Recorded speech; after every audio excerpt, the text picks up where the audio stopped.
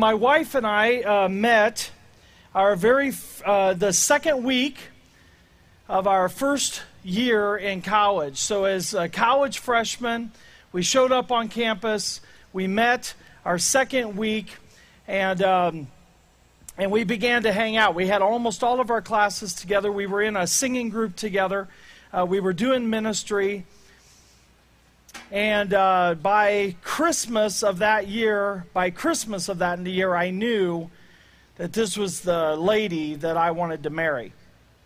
It took her longer to figure that out, but I knew it. And by the summer, the end of my freshman year, the end of our freshman year, we started dating. And we got engaged at that Christmas. And life was good until we got to that second summer. Because I decided to stay home and work. I was saving money for our honeymoon. And she was on a camp team, and so she traveled all summer long. In fact, she didn't come home for 9 weeks straight. So anybody who remembers early relationship and love, 9 weeks, way too long. We did not see each other very much at all, but when we did see each other, the reunion was sweet. There were hugs, and there were kisses, and there were tears, and there were stories. There was laughter, and there was joy that came with being together. We're in the middle of this series. We're working our way through the book of Isaiah. And my assignment today is Isaiah chapter 55. If you've got your Bibles, or open your apps and get to Isaiah 55. But Isaiah 55 is kind of the second part of this parenthetical section. It actually starts in 54. And in Isaiah 54, Isaiah begins to share with the people. God reveals to the people, and he uses this analogy of a husband who is pursuing an unfaithful wife. That analogy has been used many times through the prophets. But here Isaiah is talking about God, the faithful husband, pursuing Israel, the unfaithful wife. And in 54, it describes the lengths that God will go to restore the relationship. And that when the reunion happens, it will be sweet. In our text today, Isaiah 55, God then begins to reveal who that bride is. That it goes beyond just his chosen people of Israel, but it includes everyone, including the Gentiles, both Gentiles and Israel. Now, what no one knew, including Isaiah at the time, or the Israelites who were receiving this message, is that God's plan was to unite all of those people in the body of Christ, his church. But this is what's coming. Today's message I titled The Invitation, and I can sum it up in 4 words. I'm going to use more than 4. Don't get excited. The 4 words we can use to just sum up this message: come, listen, seek, and celebrate.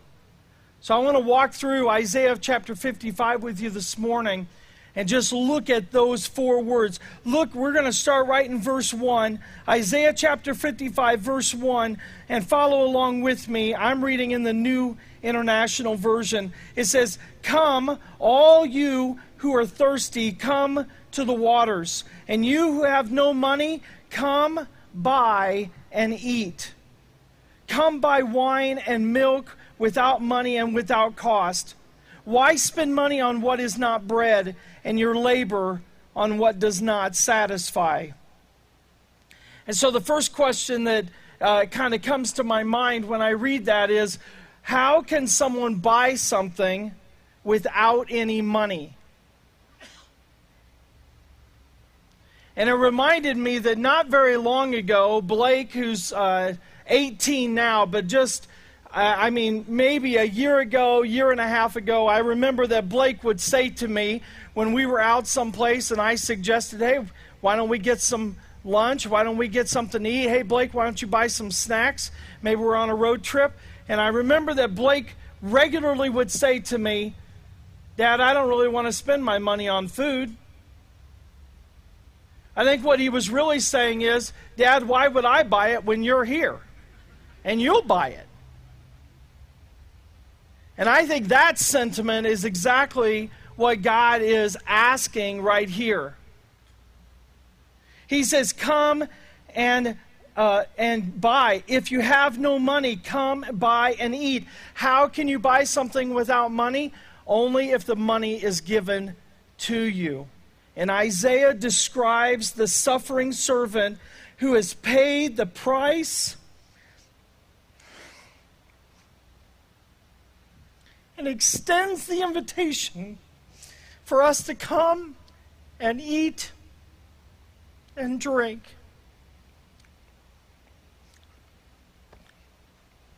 I'm sitting over here this morning and I'm praying, God, don't let me start crying now.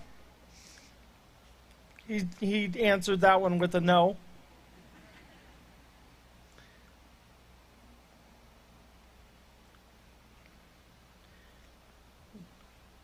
You'll have just a few minutes with this message, but I've had a week with it.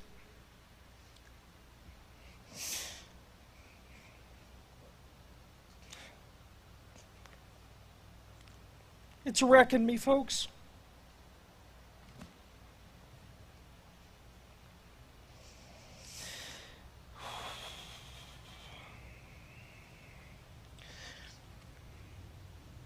This verse says, come and buy wine and milk without money and without cost. And I look at that and I say, no, wait a second. I know my Bible well enough to know that Jesus in the Gospels says you have to count the cost. There's a cost, isn't there, to following Christ. In Luke chapter 14, Jesus, in verse 25, he says, there's a large crowd that was following Jesus. He had just done miracles. He had fed them. He had healed them. People were coming from all over. He had huge crowds that were following him. And Jesus knew the hearts of the people. And he turned to them and he said, if you want to be my disciple, you must, by comparison, hate everyone else. Your father and mother, wife and children, brothers and sisters, yet even your own life. Otherwise you cannot be my disciple. If you do not carry your own cross and follow me, you cannot be my disciple.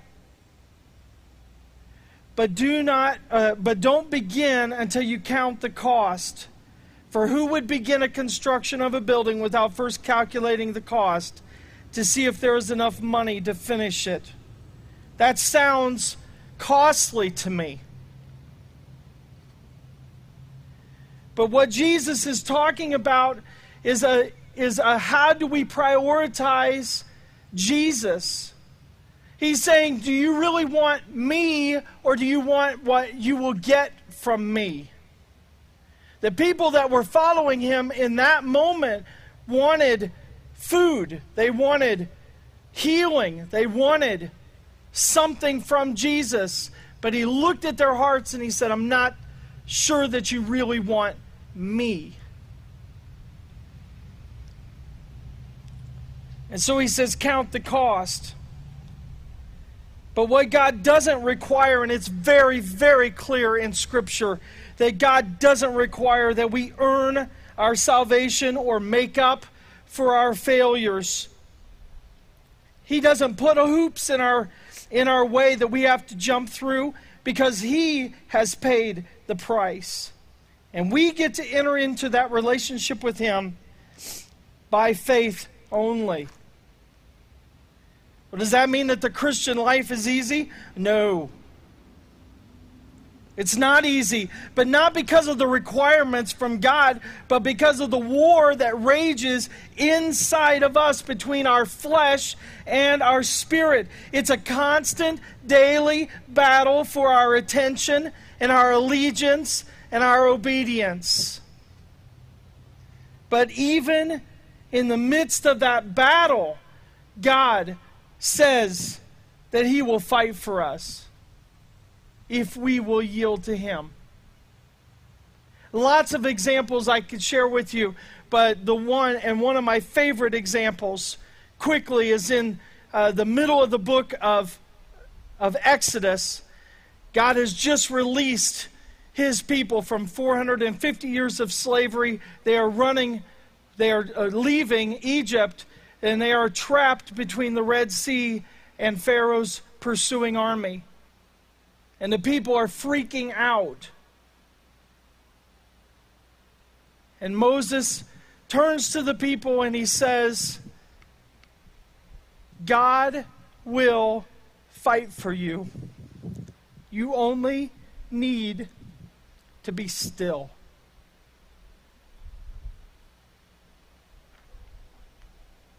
There's a battle that rages every day. It rages inside the believer. It rages around the believer. And God will fight for us. When there's a banquet that's been prepared and offered freely, why do we work and strive and struggle and stress to acquire the things in life that don't really satisfy our deepest needs and desires? I think this is a question for every person. I wrestle with this question every day. Some of us have realized what we're really looking for, and we've accepted Christ's offer. But like John writes in the book of Revelation, we have forgotten our first love. After finding Jesus, then we try to live life in our own power. Paul says in Galatians chapter 5, verse 16, walk by the Spirit, and you will not gratify the desires of the flesh. There's a battle that's raging. There's a war that's happening. And if we try to go to that battle and try to win that battle in our own strength, we're not going to win it. But when we live by the Spirit, He lives His life through us, and we'll find victory in it. Other people are still searching. They're searching for the answers to life's biggest questions. Where did I come from? What's my purpose? What happens after death?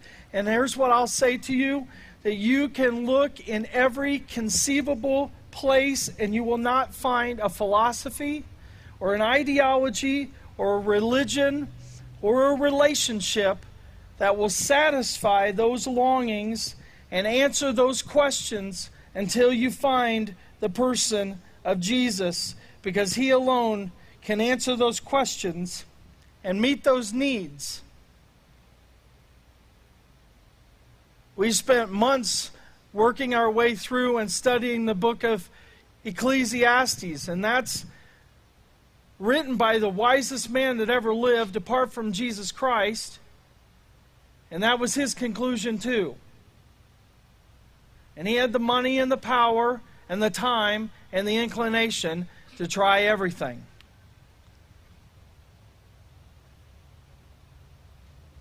Look at verse 2. It says, listen to me and eat what is good, and you will delight in the richest of fare. Give ear and come to me, listen that you may live. I will make an everlasting covenant with you, my faithful love promised to David. See, I have made him a witness to the people, a ruler and a commander of the peoples. Surely you will summon nations you know not, and nations you do not know will come running to you because of the Lord your God, the Holy One of Israel. for he has endowed you with splendor. It starts with that word come. God extends the invitation to come freely. And then God says, listen. In 2001, I had a heart attack. And I've told part of the story before. But the part of the story I haven't told you is that after kind of realizing or having a suspicion as to what was going on, I laid down in bed at home waiting to be able to see the doctor and having some just resting. And I called my kids to me. It was kind of a weird, surreal kind of moment. I had read those kinds of moments many times in the Bible as people got to the end of their life and they would gather together their kids or the people that were closest to them and they would say something. And I called my kids to me because I didn't know what was going to happen in the next hours. But I wanted to speak some lasting words to them. And if they were my last words, I wanted those words to be clear. And I said to my kids, keep pursuing Jesus. Love your mother well. And then I told them I was proud of them and I loved them. And in verse 2, here is our Father speaking to His children, and He's saying, listen. Listen to me. Hear what I have to say, because they are the very words of life. God promises that He will build a covenant relationship with us, one that rivals His relationship with David, one that was filled with trust and faithfulness and unending love. And that invitation to covenant relationship extended to all people. God continues in verse 6, and He says, seek the Lord while He may be found. Call on Him while He is near. Let the wicked forsake their ways and the unrighteous their thoughts. Let them turn to the Lord, and He will have mercy on them, and to the Lord, for He will freely pardon. For my thoughts are not your thoughts, neither are your ways my ways, declares the Lord. As the heavens are higher than the earth, so my ways are higher than your ways, and my thoughts than your thoughts. This word that introduces this third section of the message, seek. This word seek really captures the idea of repentance. God invites us to come freely into a relationship with Him. He says, listen to what I'm saying, because in my words you'll find life. And then He says, seek me. Seek me while I may be found. This word seek really describes repentance. One commentator says it this way: repentance is not something a person must do before God will accept him.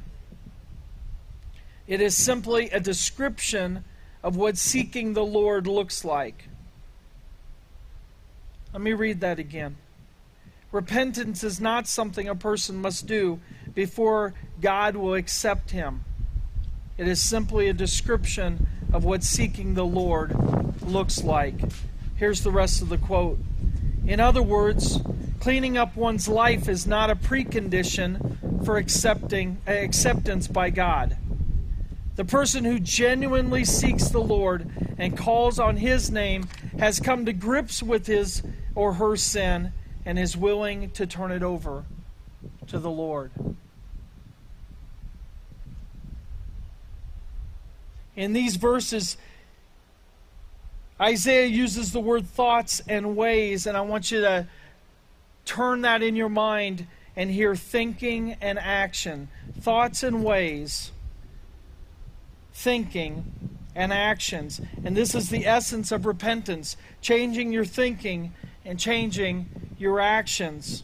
Paul says in Romans chapter 12, do not be conformed to this world, actions, but be transformed by the renewing of your mind, thoughts.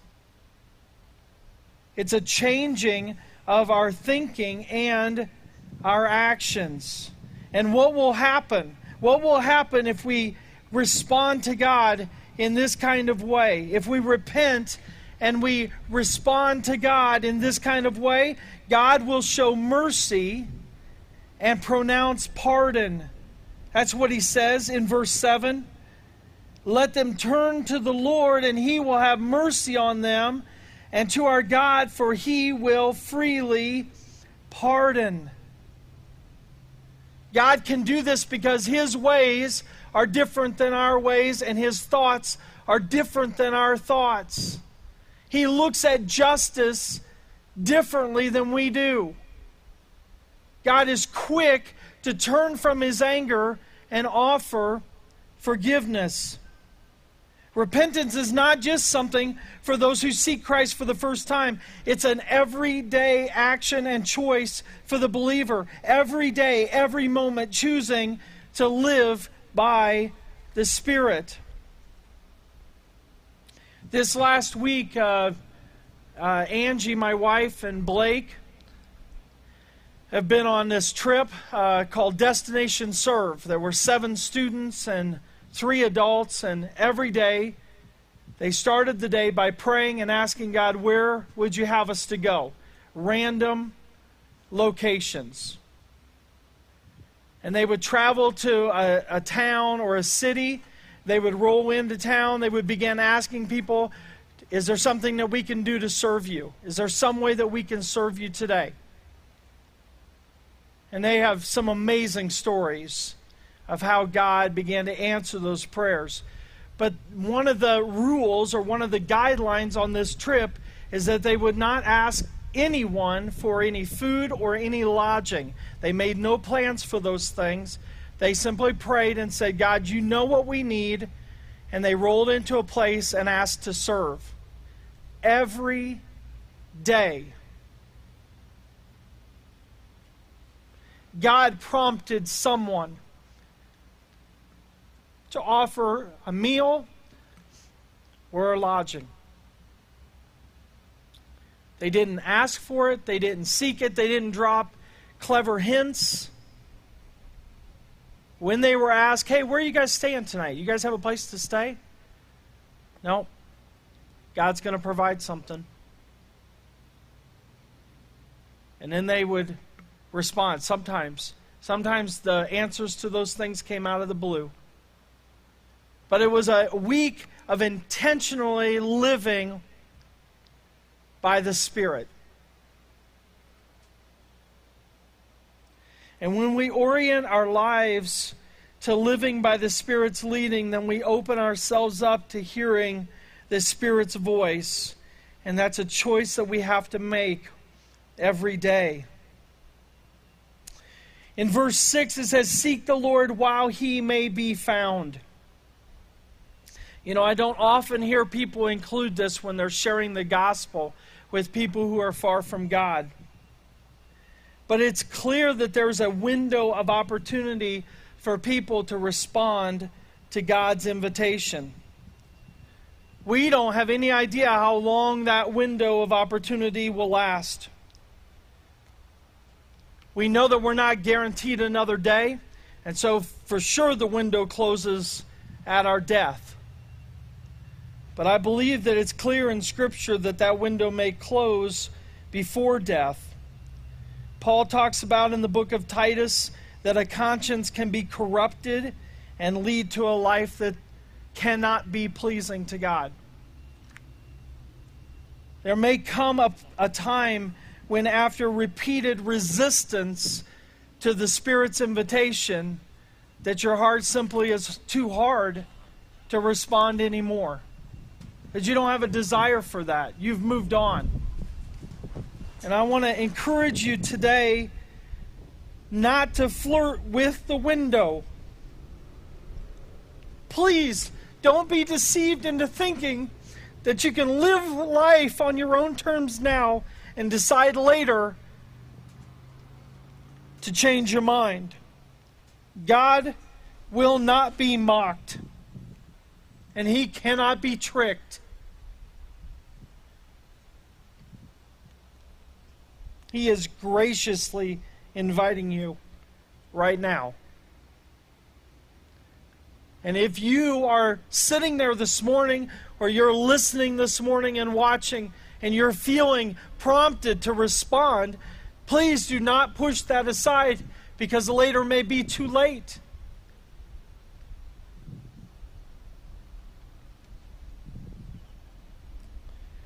I'm so thankful for verses 10 through 13. Because we get to the fourth word of the message. God invites us to come and respond to Him freely. And He says, listen, because I have the words of life. And He says, here's what responding to me looks like. Change your ways. Change your thinking. Seek after me. Seek after me. And then we get to verse 10. He says, as the rain and the snow come down from heaven, and do not return to it without watering the earth and making it bud and flourish, so that it yields seed for the sower and bread for the eater, so it is my word that goes out from my mouth will not return to me empty, but will accomplish what I desire and achieve the purpose for which I sent it.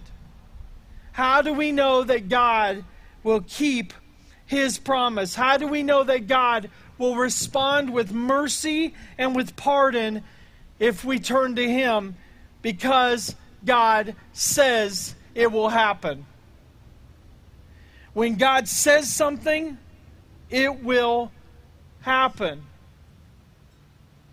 We don't have to cross our fingers. We don't have to hope nervously. When God says it will happen, it will happen. Just like the rain and the snow don't evaporate until they have accomplished their work of watering the earth, so God's word always finishes its work. It always is effective. God's plans won't be thwarted, and God's purpose won't be derailed. I'll be honest with you, when I listen to the news and when I see the things that are going on in our nation today, there's a mixture of concern and anger and fear and disbelief that well up in me. And I have found over the last several months that I have to intentionally remind myself that God is in control and everything will work for His glory. He sets up kings and He deposes them. He allows the things that will bring Him glory. And even though I can't see the bigger picture, I trust the one who can. Even though I can't change the things that are happening around me, I believe in the one who is sovereign. And when God keeps His promise, and when God shows mercy and pardon for those who are condemned to death by their own disobedience, what will be the result? What will be the result? Look in verse 12, and we're given these beautiful words to end with. What's the result? You will go out with joy and be led forth in peace. The mountains and the hills will burst into song before you, and all the trees of the field will clap their hands. Instead of the thorn bush will grow the evergreen, and instead of the briars the myrtle will grow. This will be for the Lord's renown, for an everlasting sign that will endure forever. What will be the result? Joy, peace, singing, dancing, life.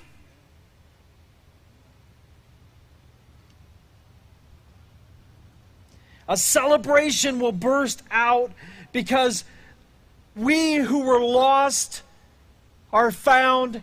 We who were dead are alive. God's word will not return void. It will accomplish His purpose. To those who have been following Christ in their own power, in the power of their own flesh, they will also experience relief and refreshment and joy and freedom when they discover what life by the Spirit is like. Friends, I don't know where you are this morning. I don't know if you're far from God or if you know Him intimately as a friend. I don't know if you're a believer who's forgotten or never discovered how to live and walk by the Spirit's power. But I'm telling you this morning, whoever you are, wherever you are, there's an invitation for you today. If you're far from God, if you've never surrendered your life to Him, listen to His words, because in His words are life. Come, listen, seek Him while He may be found, and experience this celebration of peace and joy that He promises. If you're a believer, but you've been walking in the power of your own flesh, I want to encourage you this morning the same thing, to come. Seek the Lord. You will find Him. And begin to walk with Him. I've asked several people sitting out here among you guys this morning. They've got green lanyard on. I'm going to just ask that they, in particular, just kind of stand right where they are so that you can see. But I'm asking if this morning, if you are feeling a prompt to respond to the Lord, I want to invite you to come talk with one of these folks. They'd love to listen to you, love to pray with you. You're welcome to come and pray with me. I'll be right over here. But if you're being prompted this morning, whether to accept Christ for the very first time or to come back to Christ and to learn to walk in His Spirit, would you please just find one of these folks and talk with them? Let them pray with you. Together as the body of Christ, we'll find strength to move forward. Tom's going to lead us in a song while we're singing. Feel free to move and pray and interact. We love you.